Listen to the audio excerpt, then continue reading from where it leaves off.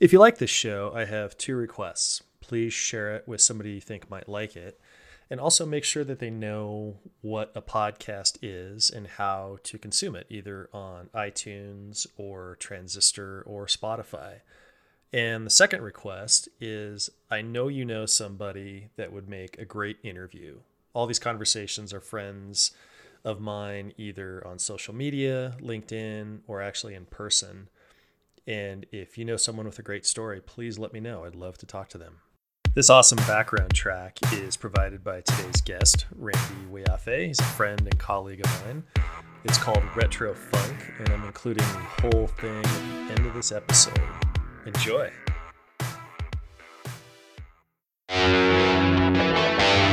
don't know. I'm making this up as I go. What are your qualifications? Well, I attended Juilliard. I'm a graduate of the Harvard Business School. I travel quite extensively. I have people skills. I am good at dealing with people. You just don't know when to give up, do you? I could do this all day.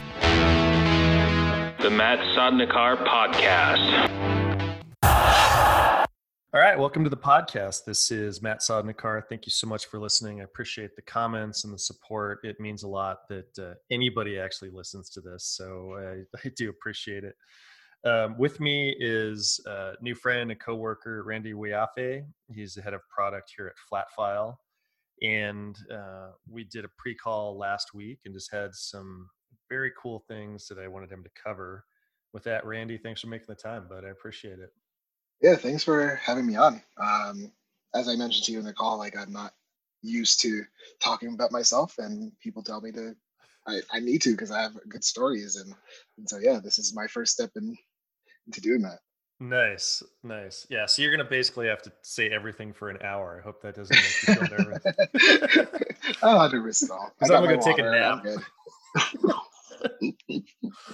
So, tell me the story about proving your mom wrong. And I'll just preface it this way.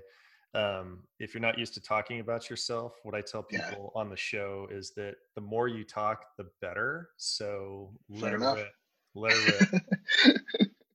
Fair enough. All right. So where can I start? I guess I can start 6 years ago.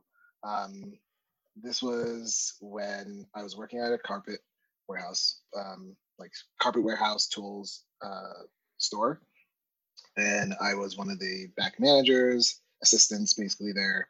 And we used to bail up used carpet padding, and so people would come trucks full of these really old carpet padding, and from there we would bail them up, stack them, use the forklift, stack them, and one day we stacked them too high, and I was working. One of them fell behind my back and pinned me to the ground.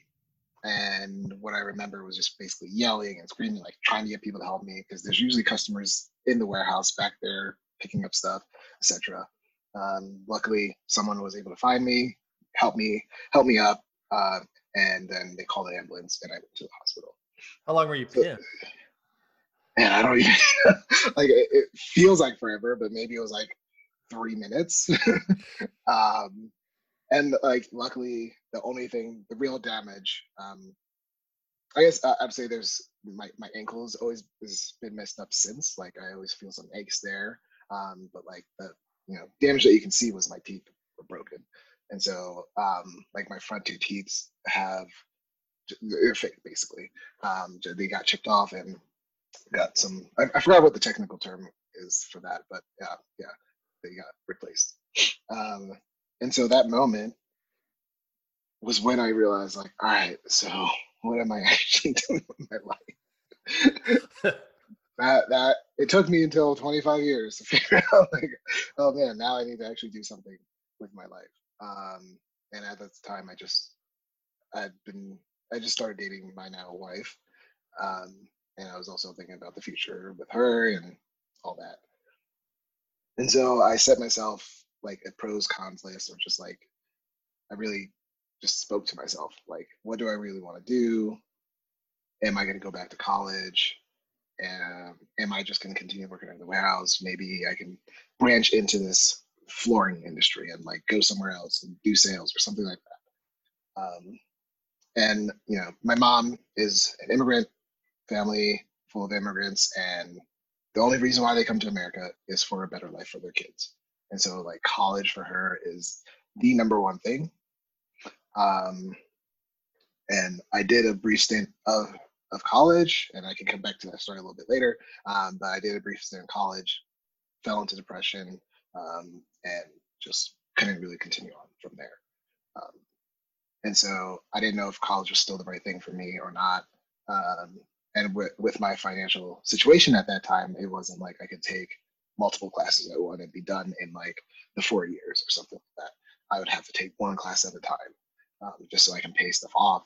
Um, and it just, yeah, I weighed that option. I have a great friend, Eric, who was like, try programming, like start messing around with programming, see maybe you can get something out of that.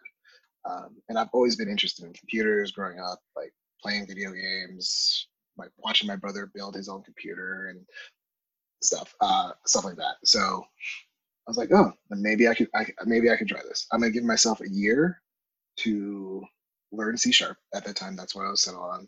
Learn C sharp, get into .NET, possibly just build some cool things that I can show off to people. And I had that conversation with my now wife, Kathy. Had that conversation with my uncle. They're like, "Go for it, man. You can do it." I had that conversation with my mom, and it did not go. It was basically a screaming match. I was crying. She was crying. Like it was just like why don't you believe it? Like basically, like can you just believe in me? Like give me this chance. Like let me do this. I don't think school is right for me because I would have to go through it all over again, and like it'll just take forever for me to get to a good place. Um, and so yeah, I mean that conversation was really really hard. Kathy was there with me just as emotional support, like, but it was a really hard conversation to have. And basically, I mean, I basically hung up and I set out my goals for 1 year, teach myself how to do something in programming. And so from there, like 1 or 2 months from there, I was doing some C sharp things. I applied for an internship at my friend Eric's company. Didn't get in reasonable. Like I've been doing it for 2 months. Um, there was no real expectation, but it was more about like the feedback. Like, what should I be working on, programming wise?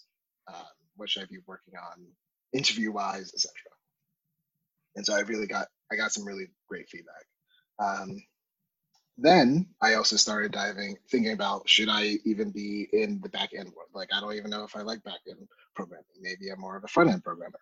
And so I gave that a shot, and that it just like instantly clicked for me because I can make my changes, see it change visually. There's no compiling, there's no like waiting or anything. Like I can just see my changes instantly, and so it mixes some of the logical and creative side of things. And so I started like building just random websites for my friends. I started building these websites for breweries that are in Colorado Springs, just trying to get out there. And so learning different frameworks at that time, what I think Angular was like the new hotness. And so taking a bunch of tutorials around Angular, reading some books around it, just anything free, any free resource I can get my hands on, I did. And then so from there, I think after that year, I was still working at the warehouse in the fall of the following year, so I guess that would be 2015. It's 5 years. Yeah, 2015 in the spring of 2015. Sorry. I felt like I was in a good place to actually start applying again for internships or just like really low positions. Like I didn't care. I just want to get into this field. Um, I saw an ad on Craigslist that was hiring for an intern, like front end person. Like basically, you get the designs, you just code it up. There's no questions asked. Like that's all you had to do. I was like, sweet, yeah, I feel like I can do this. I can do this. And that person ended up being our now CEO at Flatfile, David. So he was the first person to really give me a chance. And from there, I was able to meet him. I was able to meet Daniel, that also works at Flatfile from that experience. And then John, a friend of ours, that's like product manager at Netflix now. So it's like a really good group of people to start learning from. And like the 2-3 months I worked there was the best. Like I learned so fast. I made so many mistakes. I began to like understand how I worked as a person in those settings. Um, yeah, and sadly, the startup there didn't succeed, and so I had to go find a different job. I landed at an agency. It's the Philong dealership group in Colorado Springs, which is a pretty big agency, a pretty big dealership. And so the agency that it's an in-house agency for that group, and that was really also another fun experience. My boss at that time, Andy, um, he was like, "Man, this guy's awesome." I was like, "I didn't think I was awesome." Like I showed him things I've done in CodePen and like all these other things, and obviously I'm always comparing myself to other people, which starting to undo that damage that I've done to myself there. But like it was really cool to see like, man, someone's like, "Yeah, you're really good. We want you." and and so from there, that's where I'd say my real front end experience kind of blew off, and I got really big into this tech world, tech space. Um, and so from there, I ended up working at a wow, it's my previous place. Why am I blinking? I ended up working at a like a CMS platform called Crown Peak up in Denver. And so I live in Colorado Springs. I was commuting up to Denver, which is Ooh, gee. without traffic, it's an hour. Yeah. But there's going to be traffic, so it's generally 2 hours both ways. Fridays were the worst. Fridays were 3 hours coming back. Like it was terrible.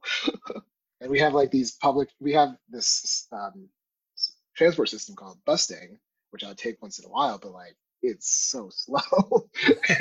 Sometimes they're not on time. They're like, and they have other stops to make too. So like I can't really fault that. And yeah, some days it'll just take like 4 hours, especially when it snows. When it snows, that was probably the worst. The shining light, at least there, was that they have Wi-Fi on the bus in the bathroom, so you can still work, kind of. The Wi-Fi wasn't the best, but I mean, it was something. It was something. And I mean, I was just happy to be able to go to a job that I was really enjoying and liked, and I was at that time doing UX design. So I transitioned from front end into UX, and like I really loved the people I was around and worked with, and just being in an office full of people who were excited to be there was really really cool. And as I was working at Crown Peak, David, once again, he always has amazing ideas. Like I believe his other idea was like passwords that I kind of helped him work on a little bit, but that was more of like him and Daniel. And then he brought this idea of Flatfile, and I started doing some side work there for him on Flatfile, building out like the first 2 or 3 versions of the website, but not getting like too deep into like the technical aspect. It was just like, hey, I need the help on this thing. Boom, can you help me? And I believe, as I mentioned to you, like once he really started getting really excited about Flatfile, that's when I knew. I was like, all right, I will get on this board. I'll get on board with this. You're taking pay cuts. You're like really believe in this. All our other friends believe in it. Like, let's do this. Let's grow a company. I've never been at a company where I can be at the start. It's always someone else, and I never feel like I have ownership over anything. And like, so like the time from that transition from Crown Peak to Flatfile was like the time where my mom realized like what I was doing, and like understood like, oh crap, like this is a great field for my son to be in. And then like she talks to other family members, they're like, yeah man, Kwaku, that's my Ghanaian name, Kwaku's doing really well for me. Like he's doing head of product, he's doing the coding, like yeah, like he's really stepped it up. And so like me and my mom had that conversation, like she cried, apologized, which she's never apologized to me before. So like right there was like, holy crap, like that's that's nuts. Like, okay, yeah. And so like that was when I knew like I made it.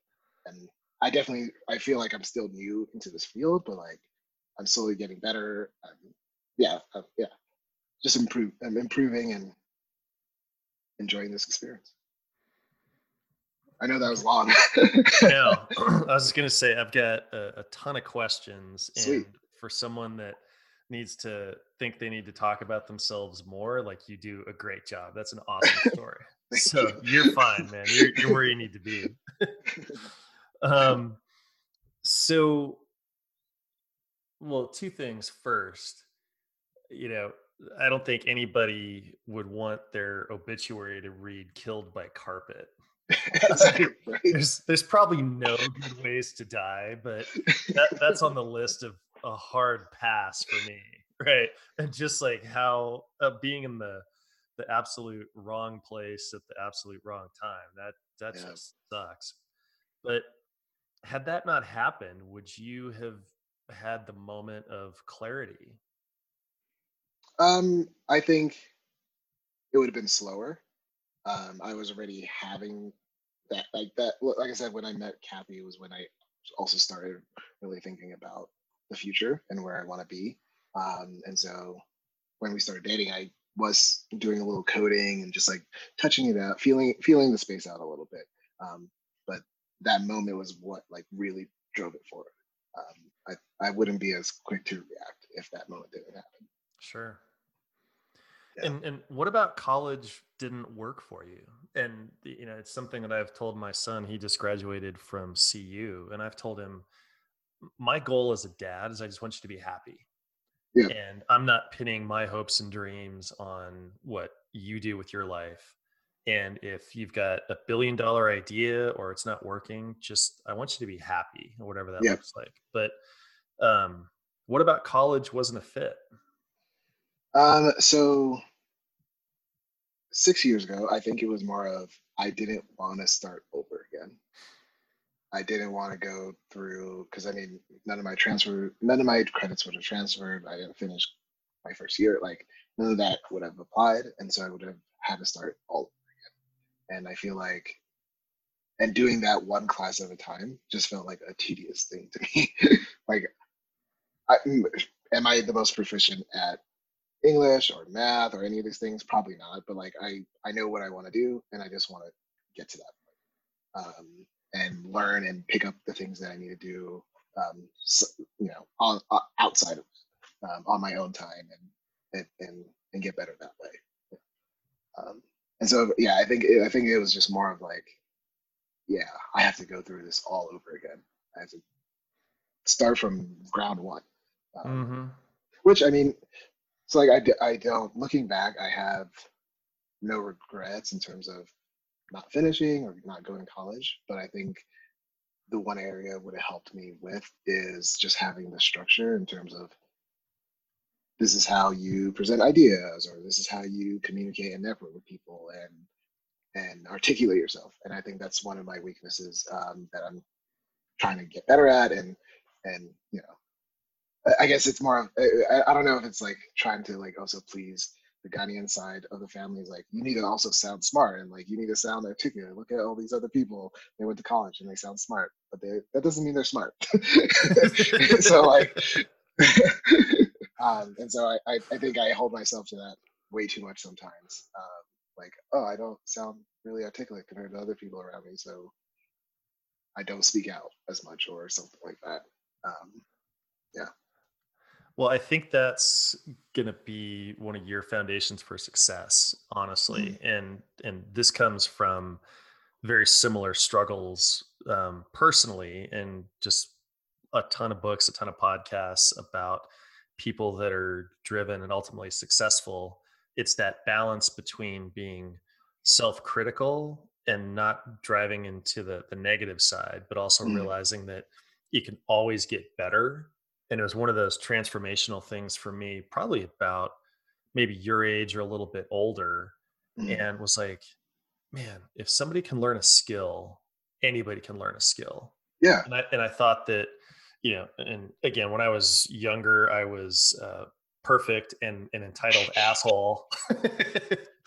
And I thought that people just were given things, gifted things, born with it. And the minute that Yeah. I learned, still didn't believe it, but I learned that if you want to do programming or sales or ride a bike, whatever it may be, a skill can be learned by anybody. And then Mhm. that's when the world kind of opened up. And I still had to take years to learn that, all right, you need persistence and dedication. But I honestly think that mindset is just going to set you up for success. Yeah, totally. Like once I learned that, I also got really distracted because now I'm like, I can do anything I want. like like right now, I'm like trying to learn music production. Like, is that really the perfect use of my time right now? Maybe not. Maybe I don't know. But like, I'm like, I'm gonna learn drawing. I'm gonna learn how to make a game. I'm like, I can do any of these things that like, I yeah, it definitely unlocks a part of you. Like, holy crap! Like this is awesome. Um, and like you said, it's like it's the persistence part. Like, at least are you doing it an hour a day or even 10 minutes a day? Like, just building towards progress, um, and just seeing that improvement is really fun. Yeah, and also that sense of power, really, that Hmm. you can do it, and it's a little bit scary. And and again, being ADD, shiny fucking object, distracted by whatever. Like I get all these targeted emails for, um, like Trello and Jira and Asana and all this stuff. So I'm on some list that I'm focused on that stuff. And so it's the hardest thing for me. Oh, the top 5 tips of this newest Yeah. productivity tool. I've honestly, Randy, had to stop myself and go, you don't need to do this. Because for me, like I love building stuff, but I don't like maintaining stuff. And so the most Hmm. exciting thing for me would be like, oh, a new project management, personal productivity tool. Sweet. I'll take the day and do it and not do anything I'm supposed to do. And then I'm like, no, no, no. Stop it, dude. What you're doing is fine. Just get back to work. Yep. Yep. I mean, I think yeah, like tooling. I don't know how to put it, but like it's like deceptive. Like these things will get you to work faster when instead you just need to do the thing. Like you just need to do the thing, and then Yeah. as you hit a wall, that's when you add the tools to it. Yeah. Like I'm running into this issue again with new production because there's a bunch of plugins, and like everyone's like, "Oh, use this plug, use this plug, use this plug," and I'm like, "Oh crap!" Like I haven't made a song or I haven't worked on anything in the last like 2 3 weeks. I should just make a song. And then over the weekend, I was like, all right, I made a couple of beats. It felt good. I didn't look at any plugins. Like it was awesome. Were you always goal oriented? You talked about the programming side and just Mhm. writing down your goals. Was that something you had always done? Not, I'd say in my 20s, Hmm. I did that. So like my real big thing in the early 20s was writing. I'm not an amazing writer, but like I read a lot of fantasy. I read a lot of like sci-fi, and I was like, I want to be a writer. And so there's this thing called National Novel Writing Month in November, where you have to write 50,000 words towards like a story or Oh, something. wow. And I did that for like 3 years in a row. Um, it was really, really fun. And like before that, I was also writing poetry. And I can send you the link after this. It's really, really bad poetry. But you can really see like the state I was in, depression state I was in. Like, but I wrote like I think I had 80 something poems that I published. Um, and so like writing was something I really, really wanted to get into. I got into meetup groups, writing meetup groups, went to different seminars. Like I thought writing was going to be the way forward for me, for sure. Um, and so yeah, so definitely in my early 20s, I started setting goals for myself. Like I think every year now I have a goal. So last year was I wanted to work on games. I did that. I met awesome people, did some game jams, participated in them to create games, and I checked that off my list. This year it's about music, making songs from scratch, at least one or two, uh, getting there. not quite there yet, but getting there on that one. And so like every year I want to set myself a goal to work towards, outside of just work, obviously. I think that perception that the first creative endeavor you do, whether it's painting or poetry or writing or music, is going to be a number one bestseller, a hit. That probably kills more creativity and more amazing things from recorded history through the end of history, because Hmm. I'd be willing to bet that and I'd love to see that poetry link for Sure. Yeah, I'll send it after this. Yeah. and nothing survives first contact. Like from coding, I know from coding that when you hit compile, there's going to be syntax errors and your first effort's going to be shit, Oh right? yeah. Oh yeah. But at the end of the day, at least you put pen to paper, or put the electrons in the keyboard and Hmm. type something up. Like, you did it, right? Yep. And how many people, there was some, I don't know where I saw this, but somebody's talking about coffee shops in Hollywood, and like everybody's writing their screenplay, but you look at all the screens and it's all Facebook, right? They're just dicking around, and it's like, you just got to get it out there and see what happens. And I think there's a book that I've talked about a lot on this podcast and talked to friends, called The War of Art. I don't know if you've ever heard of that. I've heard of it. I've not really yet. Yeah. Yeah. I think listen to it on audio. I think it's good to have the print version, but the guy that reads it is just an amazing voice actor. Okay. But he talks about, he's really big into Greek mythology, but he just talks about how if you've got that idea for the poem in your head, like the gods have literally come down from the mountain and touched you, put it in your head, and it's your obligation to just get it out Get out. Yep. and do it. And so, I mean, I think there's a lot of hyperbole there, but it's like, why not? Like, even if you just do it for yourself, you've channeled Yep. something. And, Yep. that music production, maybe you're not going to be a producer, but that skill is going to be something that will, that like that creativity and that learning, that it's good for your brain and it's going to fire you up, Yep. and something will come of it. That skill will come back in either some friend will ask you to do it, something for work. And it's just, and I love that pursuit of creativity for just learning's sake, as Hmm. opposed Hmm. to, building a resume or a job or something like that.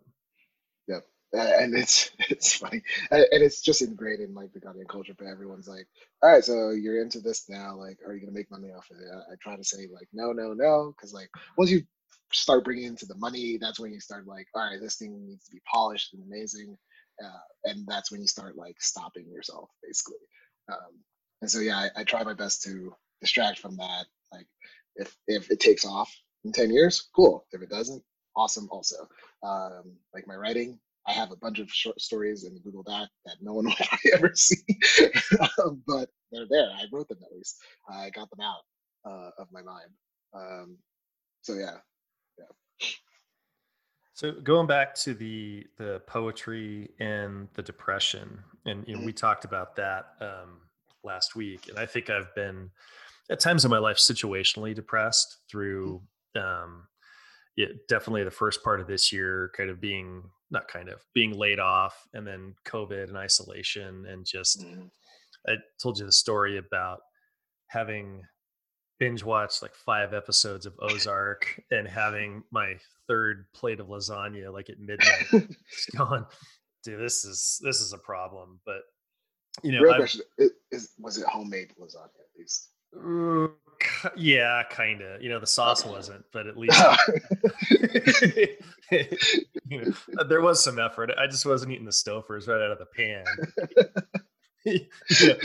That would have been I would have called 911 if I Yeah, was. exactly. That I'm trying to see how critical, like how intense this really was. No, I actually got a spatula and I put a serving on a plate, and and I used a fork. But yeah, I mean, if you just have the tray in your lap and eating it with a ladle, that's a fucking problem, man.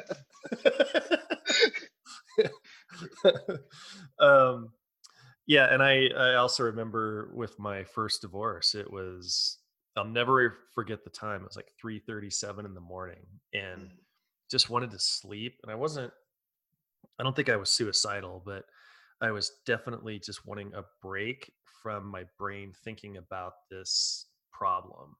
mm. And just, man, if I could just be knocked out for 8 hours and just sleep and wake up. And yeah, so I've experienced situational depression, but what was yours like? Yeah, I mean, man. So going back, I ever since our conversation, I thought about it a little bit more. Like, when did I actually start feeling depressed? Um, I'll preface this by saying I'm definitely not diagnosed, self-diagnosed. I do feel like I have the symptoms, but basically, I think it started with my parents' divorce, Mm. and so in 2001, my parents officially like split up, And how old and were you? so 2001, wow, oh, 12, 12, yes. Okay. And so once that happened, I my mom broke basically, and I was living with my mom. She's then, had to start picking up jobs, so working two, three jobs, um, and I just felt like I wasn't. I felt like I wasn't being challenged in school. I feel like math was this thing I was into at least at that time. I'm really terrible at math, but at that time, math was what I was into. I feel like, yeah, this is the thing I'm good at. But as saw my mom crying and just like breaking down at home, I just fell into this pattern of like, I don't care anymore. Like, I don't care about my school. Like, I feel useless. I can't help my mom, even though the whole goal for my mom is like get through school and be good at it. It just did not click for me. You know, what if I remember what she said? She said she basically is like, why couldn't you be, one of those kids that like comes out of this stronger and like go through school and like, do that whole thing where people can say like, oh, look at where he came from, and he was amazing, and like that was really hard. Also, like, I'm just like, oh shit, like how, and please, I'm like, my mom is not a terrible person, but like No, no, these no. are these are definitely things that like affected me at that time, and like That's a just lot being, for a 12-year-old, dude. That's a lot. yeah, yeah, yeah. Um, and like also just being disappointed in my dad, and what he did, and the reason behind their divorce was just like I felt like I lost trust, and so that's when I also started like just keeping to myself and not really opening it up, was because of that. Um, I mean, I loved my dad.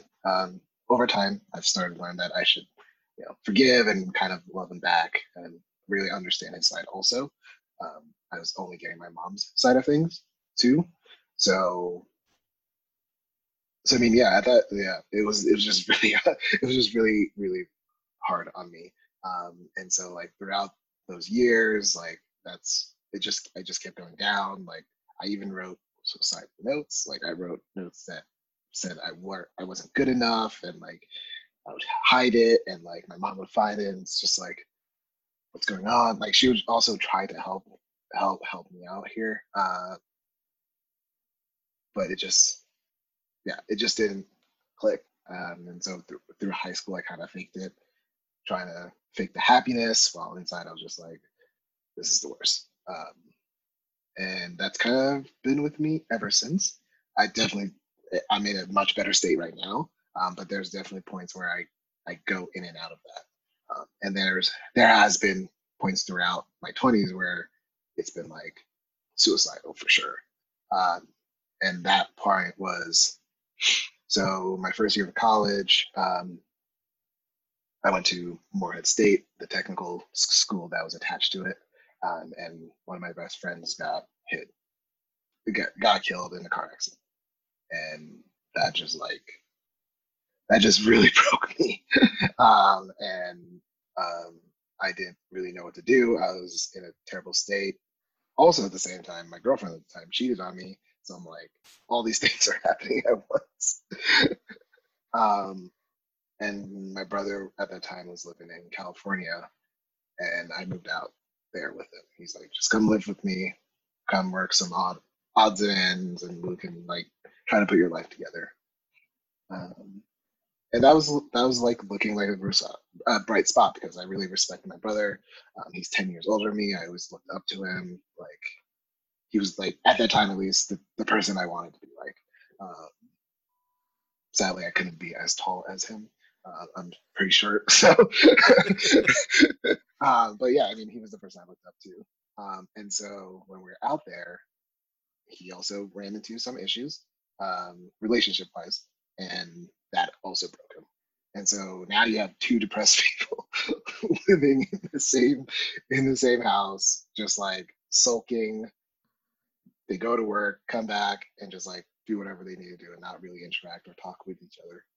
Um, and it was really that was really difficult for both of us, but it was also difficult for our mainly because we weren't responding to texts, we weren't calling back, we weren't doing anything. Like, no, some people thought we were dead. Like, no one knew what we were up to, basically. Um, and then after that situation, my brother kind of was like, all right, we need to go back to Colorado because this is where he went to college and he joined the army here also. And he said he has some friends here that we can live with and just like kind of just get back on our feet and surround us with friends, basically. And so that's when in 2000, fall 2009, that's when we moved to Colorado, and that's where I've been since. And we still were in our depressed state for the first like year. And during that time was when my grandma passed, and I did not call my mom or call family or anything like that. I was just like, fuck, this is the person that like I really was really close to my grandma. Um, and like I started also getting to my head like, well, if I why am I not calling? Like, what's the reason why I'm not calling? And I never to this day never have really solved that. I missed out on the funeral. I missed out on just like all of that. Saying goodbye. I never got to say goodbye. Some days, like even now, I'm just like shit. Like I never got to say goodbye to my grandma. Um, that was when I was like, what do I have to live for? Um, I'm this weird kid that works in a warehouse at that time, and I'm not reaching out to my family, or I don't feel like I have family around me. Like this is I should just like and like this is it. Um, Luckily, I don't know what it was. I didn't pull through with it because there was pills that I was gonna take throughout the night and just like and just be done with it. This is useless. Um, I just yeah. I mean, I really don't know what stopped me. I think maybe the realization of like I still have my nieces. Like my nieces still love me. They still try to call me and like talk to me, and my mom and my dad, they try to reach out. Like even if we haven't talked to them for like 6 months, they will try to reach out. So I mean someone at least cares about me and wants me around. Um, I think that might have been what stopped me from doing anything there. Um, yeah, I mean it was from that point onward is I think that's when I started really setting goals for myself of being a better person. Like, what can I achieve this year? What can I achieve next year? Like, to just be a better person, and to also obviously do something that I like and enjoy. Um, and so that's when writing really came back. I did it a little bit in high school, like the poetry stuff. Um, I fell out of it, and then that's when I really started writing poetry again. Like, it was a good release. It was just a good way to get my thoughts on paper and like not feel as empty because then there's a community that can interact with it, and like I met some great people from just doing some of the poetry. Um, yeah, yeah. I mean, yeah, that was the turning point in saying like I'm gonna control this depression. Like I'm not gonna have it control me at all. Thanks for sharing that story. That's I admire the courage to talk about that. And I don't have any formal training as a counselor. I just have some my friend Aubrey has been on the show a couple times, and we've talked about that. And Mhm. um, it's it's fundamentally nothing to be excuse me, embarrassed or ashamed of, right? Like Oh yeah. people feel like shit, and it Mhm. gets bad, and it gets worse, and it gets out of control. And the key is to just, what she's taught me is just talk about it. Just, Yep. and I remember those days too. I remember I was staying home with the kids. I had quit my engineering position, and it was a beautiful summer day like this. I just walked my son to kindergarten, and my daughter was 2 or 3 maybe, and I was miserable, and I was just beating myself up about the marriage falling apart and everything else. And my therapist was just like, if that's how you're feeling, that's how you're feeling. Just don't get in line to kick your own ass. Yep. And when I realized that, okay, this is temporary, and I just feel bad, it's in the moment, I gave myself a little bit of latitude to relax. And I remember that was one part of my recovery, was just like, all this, like, and I just couldn't even fake a smile. Like, I would Mhm. try like favorite songs and movies or going for a ride, and I just remember the sun being on my face and just thinking, this sucks, why am I feeling this way? And it just Mhm. was, that's how I am, that's how I Yep. am right now. And it changed. And i just I remember, like, I'm gonna feel good for like 7 seconds, I think I told her. Every day. Yep. Yep. Yeah, and it got to be 15 minutes, and then 30 minutes, and then, but it's rough, man, and it takes some guts to talk about that. So thank you.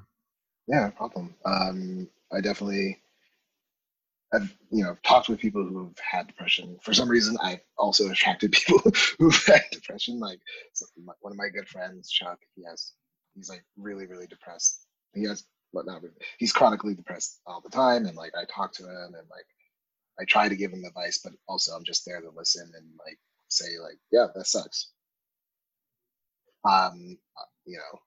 Being as proactive as I am now, I definitely would encourage people to just like see a therapist.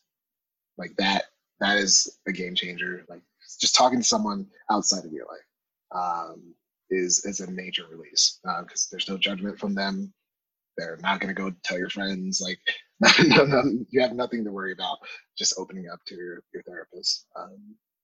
Like my wife, hopefully it's not too much information, but my wife also struggled with postpartum, and I mean she's been open about it. So it, we got her a therapist. She's been proactive about it, and it's gotten to a really good place now.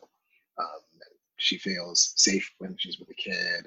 Like, yeah, and I've never seen it firsthand like that with someone who I was close with, and so I felt like, oh man, this is what I've been training for, basically, with all my depression. Like, I can kind of help ease her through this and like get her the help that she needs. Also, We're not perfect. yeah. We're not equipped to handle this stuff out of the, when we're born, and our parents may not be equipped for it. And so it's just, I think, an unreasonable expectation that we're supposed to be perfect and know what the fuck is going on. If you Yep. figure it out, let me know, because definitely use the help. But yeah, and I think, I don't know, my personal opinion is that men probably struggle with this more, because we're supposed to be the patriarch and be the Mhm. leaders, and that we can't show weakness. And what, like, no, like, this isn't combat. We're not supposed to Yeah. just be candid and ask for help, I think. And I do that now with everything, whether it's a job or looking for a car. I just kind of delegate and ask for help, and it makes a huge difference. And Mhm. if nothing else, just not feeling alone. Yep. Asking for help was definitely, and even to this day, is the hardest thing. Like, whether it's job or like just life, because my mom, she took it in her hands to raise me, basically. Like, my dad is not there, so she's gonna work her ass off and she's gonna do it herself. And so sometimes in my mind, it's just like I have to do the same thing. I have to not ask for help. because then it's admitting some kind of weakness there. And so I just need to take everything into my own hands and just try to solve it that way. When in reality, like no one does anything themselves. Like you get help. You have to have help. And you'd mentioned something too, that you'd get the calls from your family and you didn't feel like responding, that you weren't worthy of that. That was something that was hard for me to admit, is just I don't feel um, comfortable or worthwhile of receiving this friendship and this caring from Mhm. other people. And same thing, man. I'd see the text, I'd see the calls, the emails, and I knew that I wasn't feeling like myself, and I'm generally upbeat and outgoing and very energetic, and I just didn't Mhm. feel like myself. And I'd get those calls like, "Hey, what's going on?" And I would look at it like over 5 minutes, an hour, and a day, like, oh, I should respond. And just, Mhm. but that phone felt like it weighed 400 pounds just to, Mhm. just to reach out. And I think, yeah, until you said that, I didn't quite realize it, but I just didn't feel worthwhile or worthy of that That attention, love, that that love, love. that Yeah. yeah, yeah, for sure. Um, I forgot what I was about to say. Dang it, never mind. Go back to you. I had a thought I was going to continue off of that, but I just forgot that. Anyway, Well, it'll come back. It'll yeah, come yeah, yeah, back. yeah, Well, and then something else you said too, and this goes way back in the conversation about like yeah, internships, that you would just do whatever, and not to abruptly depart from the depression and things like yeah. No, that.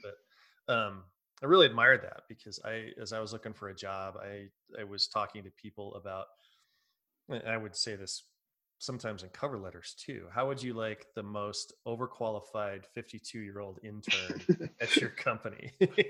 you know, and just being humble and coming at it and just saying, I just want the opportunity. That's all I want. yeah, Just give me the opportunity to prove myself. yep, And not, and then again, I've got experience and I've got this resume and I've got these skills, but setting the ego aside and coming in and just saying, look, I want to all I want is the chance. Just give me the chance. And when you said that, just do whatever, the internship, and just being willing and open to do that, that really resonated with me. oh yeah. And I mean, David. I don't know if David likes me to talk about it, but I'm gonna do it anyway. Like when I started working for David or interning with him, I was getting paid $8 an hour, which was like a huge cut from my warehouse job already. And so like But carpet wasn't going to fall on you. So exactly, that's the a carpet plus. wasn't gonna follow me. I can see that there is at least a future in programming, where however I go, like and so it was just like a great first step. And like I said, like I learned so damn much those 2 months, that 3 months, that compared to what I did on my own for a year, like doesn't even compare. And so yeah, I mean, yeah, just getting your foot in the door and like just willing to accept the level that you're at and just grow from there is huge. And I can see people, and back last summer when there were networking events, right? I would see people that it's mostly dudes. We'd be at these networking events, and it's all just, you know, the like they're just walking billboards, like look at me, and all this. And again, I'm not judging and I'm not looking to, destroy these people, but I can just kind of Yeah. hear what they're saying, how they're saying it, and it's a foundation built on sand. And Hmm. the people that I've admired the most in my life are the ones that really don't talk a whole lot about themselves and what they do. And Hmm. that's just they're content in their efforts, and they're content in their accomplishments, and the recognition doesn't take away from where they're just humble. And I'm drawn Hmm. to confident yet humble people. It's I like surrounding myself with those kinds of people. Oh yeah, oh yeah. I mean, it's one of the things that I struggle with in terms of like social media or like LinkedIn. Like I feel like LinkedIn, it feels so fake to me. Like I just like I mean, I assume there's definitely genuine like content, like you can really connect with people on there, but like it just feels so fake for me. It's just like it's all about your accomplishments, and like as someone who struggles with imposter syndrome, that's not a great place for you to look or to to really interact with. And so that's why like my LinkedIn, I put that away. I obviously have it for this job, but like I don't really Yeah. pay attention or post on it. I got rid of like Facebook and Instagram, at least on my phone. Um, and so I'm not really engaged in those areas anymore in my life. Like I feel like I'm in a place where I have the people that I care about around me. That's it. Like that's all I really care about. I don't really care about anyone else's Yeah. opinion. Like the way we used to do it 10, 12 years ago, you'd call somebody and you know, well, I do like the photos. You print photos out and send them to people. I think that's really cool with the cameras. But yeah, like the actual old school interaction. Like, why don't we actually just have a conversation? Agree. The other thing I wanted to cover too when we had talked last week is, um, I don't know if this is the proper term, but we talked about racism within the Black community Mm, and from um, people of Ghana and African Americans, and as part of what's been happening the past couple months, just again wanting to learn and experience this. What can you dive into that for me? yeah. So I, I went to Ghana in the 90s, came back in 2001. Um, and when I was in middle school, it was primarily around middle school. Um, I didn't fit in. And I didn't fit in because I wasn't doing the same like things other Black people around me were doing. In terms of like songs I listened to, the shit I read or um, watch. I'm into anime, so I watch anime and like and all those things you would get clowned on. You would get kind of like dismissed in terms of like why no, like we don't really accept you because you don't follow these X, Y, and Z standards, even though at that time I did listen to those things or I did follow some of these um, trends. But I just never really got accepted into the Black community when I was younger. And I mean, that is also hard when you're going through a divorce and you're Yeah. like already down on yourself. It's like, all right, I know I'm weird, but like, damn, I didn't know I was that weird. Like my own people wouldn't accept me because I'm still getting, like, I'm not going to be accepted by other white communities. I'm not going to be accepted by the Asian communities. And so that's where I really started leaning into like my nerdism is like I like games. I'm gonna go to the game clubs. I'm gonna go to like anime watch parties and just meet those people there. I think now because there's plenty of rappers who now went through that same thing, and and and now it's part of their identity. Like Denzel Curry, he watches anime and he'll talk to you about Japanese culture, and like there are people around him that are part of that, and like it's celebrated. And I just fucking love seeing that now. That it's not just one-off Black group of people that are into this weird shit. And and to speak on like the I guess the racism on the Ghanaian and Black American side of things, this is just more of like, as I said, I think it was what my parents saw on TV. The stereotypes of Black Americans basically was what they is what formed their opinions. It's like don't start hanging out with these Black people because they're gonna get you into gang member. You're gonna become a gangbanger or something like that. Like it's just I guess stereotypical like racism in that sense. Like don't get close to these Black people. Um, at that time I was still like, but that doesn't make any sense. like, like that doesn't make any sense, mom. Like we do the same, we struggle through the same thing. Like if they're not gonna get a job, I'm not gonna get a job. It's like either like if they're getting pulled over, I'm gonna get pulled over. I'm still Black to whoever else is on the outside. Um, and so I think that just having that talking piece behind me was like, this is is so weird. Like I don't think I fully grasped that until I was in my 20s, or at least when I went to college and like hung out with Black people and around people of my um, that had the same interests. Like it's just like in just high school, stupid high school and middle school and like bullshit. Like at that Oh, time. totally.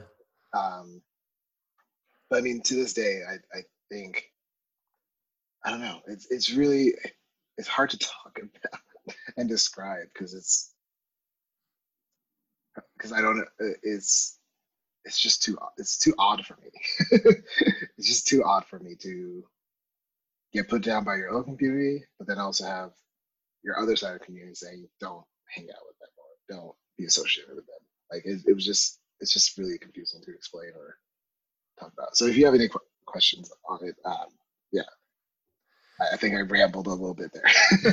No. Well, a couple things. I felt the same way when I went to college because I was in high school and just sort of being not an outcast, but I wasn't Yeah, one of the that's fine. smartest kids in high school. And I played junior varsity baseball. I wasn't a jock. I was actually a band geek. I played clarinet, don't That's tell not anybody, right? good. So like I had all these varying interests, but I never really fit in, really I had a lot of friends, but just never felt connected. And Mhm. then, until I went to college and I had the just the great joy of like on my whole floor there were like 15 of us knuckleheads that were just kind of all in the same way. Just I was like, I didn't know people like this existed. Yep, yep, And yep, I think we get a little older and then some of the like you were talking about the high school bullshit just falls away. It just doesn't matter. yep, yep.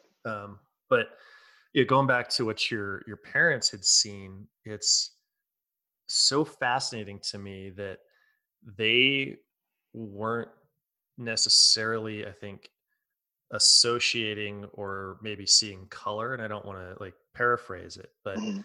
they were just seeing like the media portrayals of Yep, the gangbangers yep. and yeah, and it just doesn't add up in my head either. Yeah. Yeah. I mean, maybe it's because they never um experienced some of what Black people also experience in America. And my mom is fairly shy and reserved, same with my dad. So like they just like keep to themselves and they do the work that they need to do and don't really question anything. And so I feel like that might be a little bit part of that. But then others just it's just ignorance also. Like at the end of the day, I think it's just not talking with them, not talking with other people or different people from you or with different ideals, like not really engaging with them. I think um, is not really helpful. It doesn't help really. It doesn't help you really shape an opinion for yourself Yeah. versus what other people are saying or how other people are influencing you.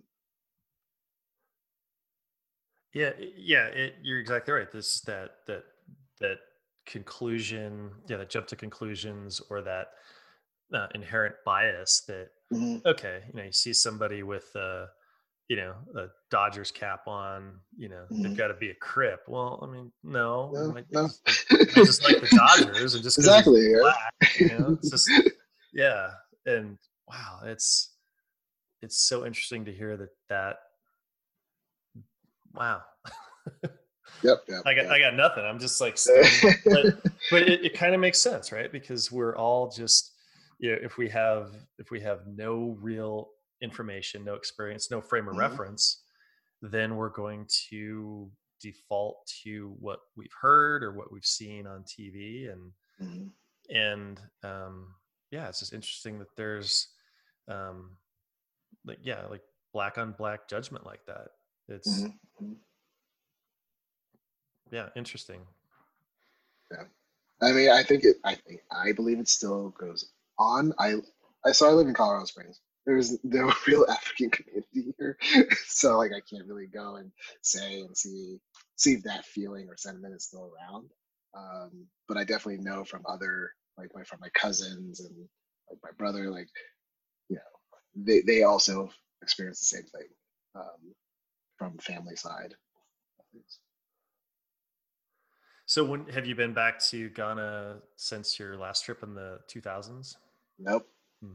I mean, the last time I would have gone would have been for my grandma's funeral, but Hmm. I have not been back. Yep. Hmm. Interesting, man. Yep. I'm not stunned. I'm just kind of pondering all this. That's yeah. I think we joked about it on our initial call, like in Ireland, right? The Mhm, Protestants and the Catholic, mhm. and so Ghanaian and looking at an African American, like having bias, prejudice, preconceived notions. It's like, yeah, how small can you split that atom to to think about somebody? It's like, wow, I guess maybe it's just how humans are wired, unfortunately. Yeah, yeah. I mean, they're different than you.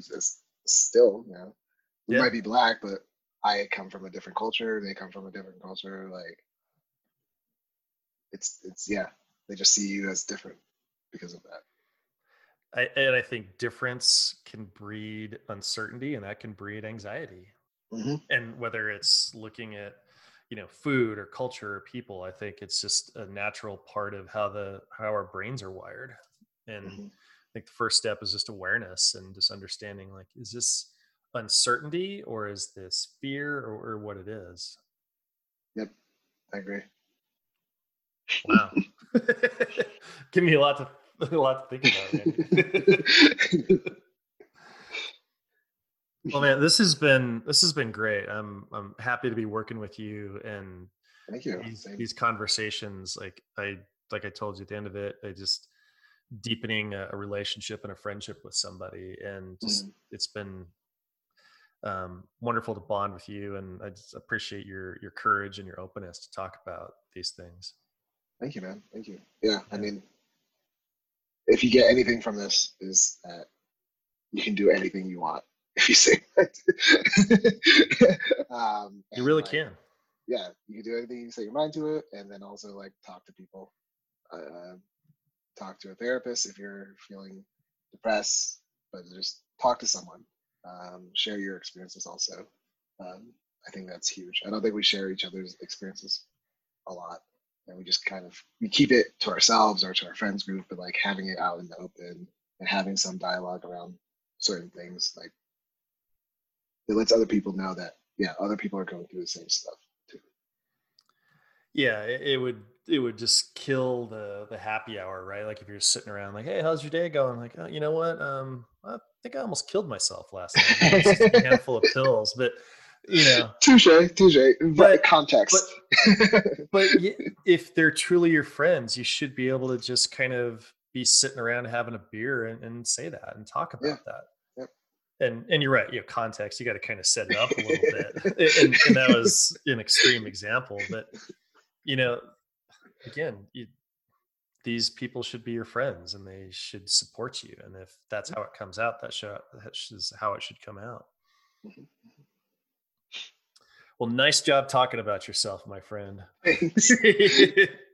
Great stories, man. And like I said, I just appreciate the openness and the courage to do that. Yeah, thank you. Thanks for having this platform. If you didn't have this, I would not have done this. So yeah. Anytime, man. Randy, I'm gonna hit stop and then we'll just chat for a second. But thanks, nice job, buddy. Appreciate it. Yeah, thank you.